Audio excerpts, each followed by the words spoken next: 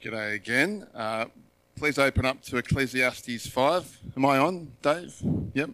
Ecclesiastes 5, and that's our text today. It's been a great journey through Ecclesiastes, hasn't it? So much good stuff in there, and hopefully that it's been really helpful for us in this season in our world as well. Let's just pray as we come to God's word. Yes, Father, we pray that you would guide us as we look at your word today. Help us to apply it to our lives and to grow in you through our time this morning. Amen. Well, back in the day of Jesus, the temple of Herod the Great, was an amazing complex. We're told that it's over 25 football fields big. Like, this thing was huge, and it towered over Jerusalem. A pilgrim coming down the hills, coming outside of Jerusalem and seeing this temple tower over the city as I walked in there to worship. Today we're looking at Ecclesiastes 5, verses 1 to 7, and we are talking here in Ecclesiastes about the house of God. We're talking about worshipping God. We see here that just like a pilgrim would approach the temple to worship, that we too need to think about our worship of God as well. You see, God takes worship, the worship of him, seriously. The scriptures encourage us to worship him in reverence and awe. Verse 7 says to stand in awe of God, so the worship of God is important. How do we take the worship of God seriously, and are we doing that? That's the challenge of our passage today. So Ecclesiastes 5 begins by talking about the house of God. So that's our first point today, going to the house of God. Have a look at verse 1. He says, "Guard your steps when you go to the house of God. Go near to listen rather than to offer the sacrifice of fools who do not know that they do wrong." Excuse me. Need my water bottle. So he's going to the house of God. He's going to the temple of God in Jerusalem. He's telling them to be careful how you approach this in your heart. Guard your steps. Be careful where your heart is sitting when you go to approach God. Go near to listen to God rather than to do or say something stupid, rather than to offer the sacrifice of fools. No, guard your heart and go to listen to God. Worship God properly.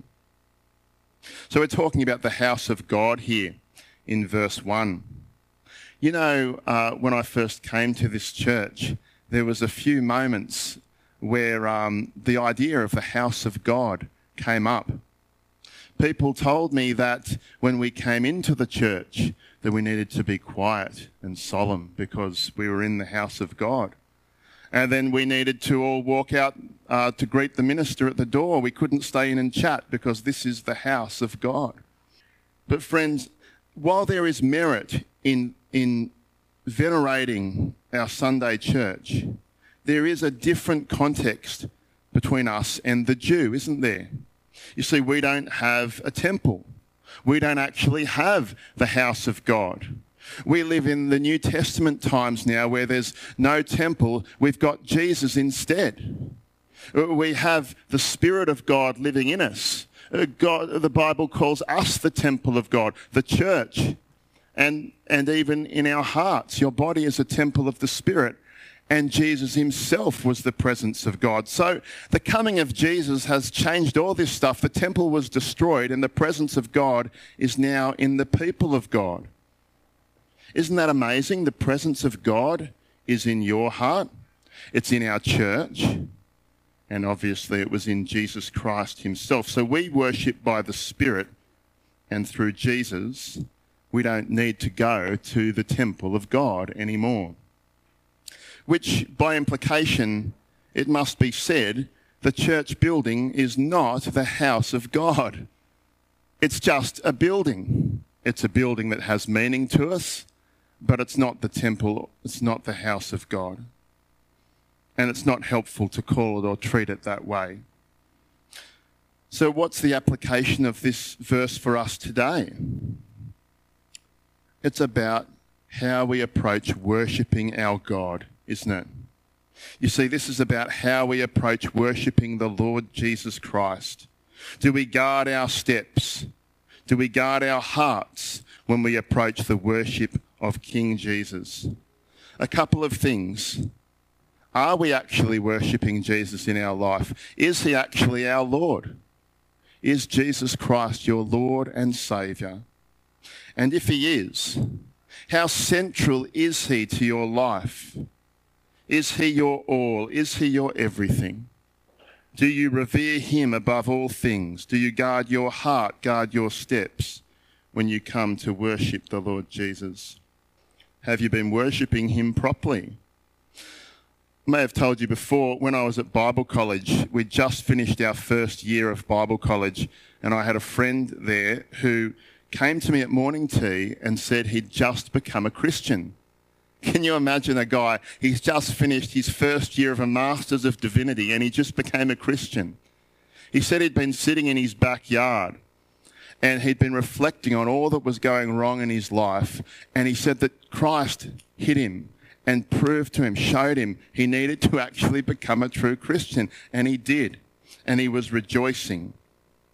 So he hadn't been worshipping Jesus properly in his life, and he turned round and he became a follower of the Lord. Friends, how we worship Jesus Christ matters. How we approach him and his glory in our life truly matters. So how are we approaching him in our life, and where does he sit? Where does the word of God sit in your life?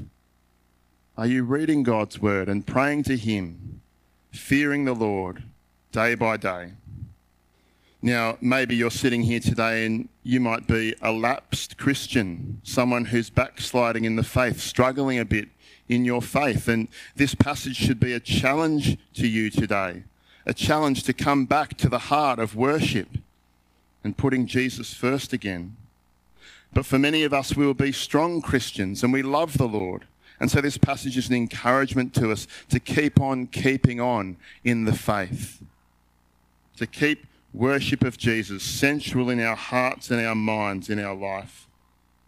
We need to go away and remember to cultivate the worship of God in our life. How are you going to do that? How does that work for you?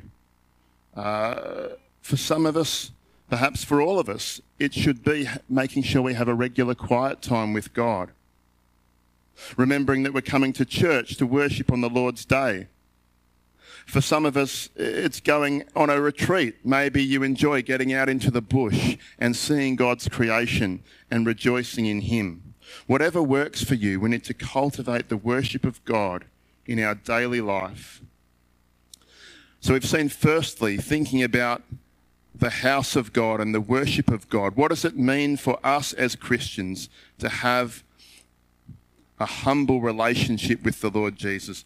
But secondly, the passage talks about making vows to God, doesn't it? That's our second point today. Making vows to God. Read with me from verse 2. He says, "Do not be quick with your mouth. Do not be hasty in your heart to utter anything before God. God is in heaven and you are on earth, so let your words be few." Verse 4, "When you make a vow to God, do not delay in fulfilling it. He has no pleasure in fools." Verse 5, "It is better not to vow than to make a vow and not fulfill it." So we see this section here, really from verses 2 to 7, is about making vows to God. Now, this is a foreign concept for us, isn't it? I'm sure it's not something you think about a lot, making vows to God. As a great Prezi minister, I discovered this morning that the Westminster Confession of Faith has a chapter on making vows to God. How about that? But you know, that was still written 500 years ago. So what about now? You know, is this completely irrelevant for us, making vows to God? Well, back in the time of the ancient Israelites, the Israelites of the Bible, vows were an important thing in their worship of God. In the Old Testament, they had the opportunity to make a vow to the Lord, to promise to perform some kind of act as a mark of worship for God. There was a very famous vow in the Old Testament called the Nazirite vow. You may have heard of it. It's from the book of Numbers. It involved weird stuff like cutting your hair in a weird way and abstaining from certain foods. But you know, Samson took that vow, and so did the Apostle Paul, so it can't have been that crazy. Now these vows, this idea of vows, is a bit strange for us. Have a look at verse 2. He says, "Don't be quick with your mouth or hasty in your heart to utter anything before God." Be careful what you're going to say. Don't be hasty. And see in verse 4, when you make a vow to God, do not delay in fulfilling it. You better back it up if you're going to say it. So from verse 4 and onwards, it's really talking about actually keeping our words that we say. The vows that we make, are you actually going to keep it? This has challenged me in the past few months because there was a time about 6 to 12 months ago, I promised a group of people I would do something, and then I turned around and I didn't do it. Mel told me I was an idiot, which I was. But it's very challenging, isn't it, to keep our word? We see in verse 5 and 6, he's talking about the same thing. Don't let your mouth lead you into sin. Why should God be angry at what you say? So the question we need to come back to, though, is as Christians, should we be taking vows at all? Is this really something in the modern day as Christians that we could or should be doing? As a bit of an analogy, think about the idea of fasting. Fasting is something in the Bible, the foregoing of food as a mark of worship to God, as a mark of personal devotion to the Lord. Now, fasting is not something that Christians must do, but it's still something that might be helpful for your spiritual life. You don't have to do it, but you can if it's something special between you and God. Now, I wonder if that's similar to taking vows, in that we don't have to do it, but if you want to do that before the Lord, go for it. It's between you and God. But if you do, be careful. Look at what he says, when you make a vow, do not delay in fulfilling it. So be careful if you're going to. But that's between you and God, and perhaps between you and someone else. Just as a side note, I have thought about what Jesus says in Matthew chapter 5, verse 33, where he talks about don't take an oath. He says, let your yes be yes and your no be no. Now, it's very important that Jesus says that.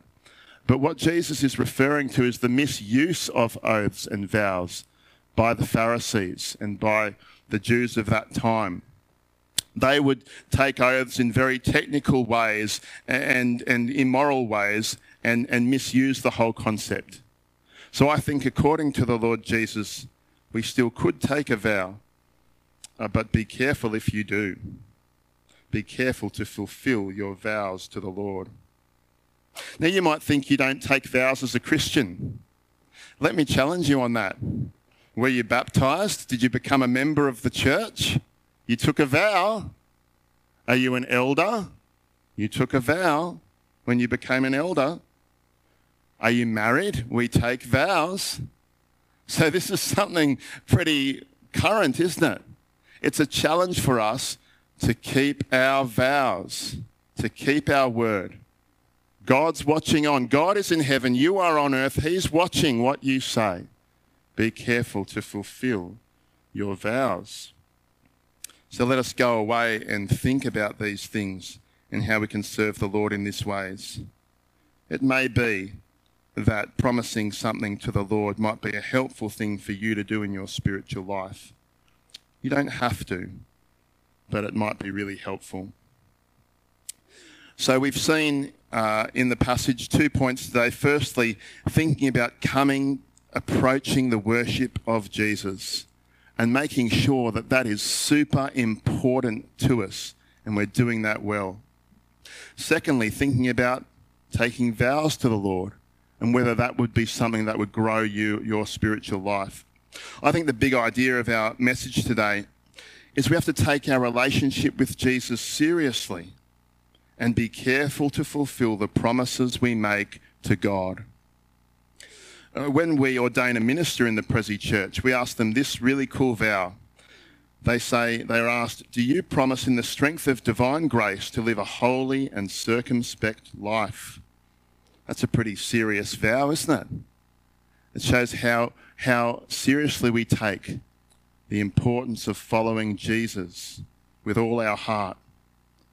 Do you promise to worship Jesus appropriately? Do you promise in the strength of divine grace to live a holy and circumspect life? That's a vow that all of us really can take in our life, isn't it? We're all living that out. We're promising to take the Lord Jesus seriously and to seek to be holy. How are you approaching the worship of God in your life? How are you approaching worshipping and following God? He is the living God, the glorious King of all. Is the way we live fearing him? Are we taking the worship of this great King seriously? Some of you might know this story. A number of years ago, in our local region, in like a 300k radius of here, there was a minister who left his wife for another woman in the church. And he left off, committed adultery, left his family, ran off with this other woman, and didn't repent. Friends, we have to take the worship of God seriously. Now, I know there's caveats with this. We can't be too judgmental. Jesus says, let him who without sin throw the first stone. I love the cliche which says, there but for the grace of God go I. But if we've promised to follow God seriously, then we have to follow God seriously. We must take our relationship with Jesus seriously and be careful to fulfill the promises we've made to God. May God help me, and may he help you as well. What will that look like in your life going forward? Let us pray. Heavenly Father, we thank you for the gospel of our Lord Jesus Christ, which saves us. Lord, we know that our sin was so serious that your very Son had to die to save us. Please help us to put you at number one in our heart and our life. In Jesus' name we pray. Amen.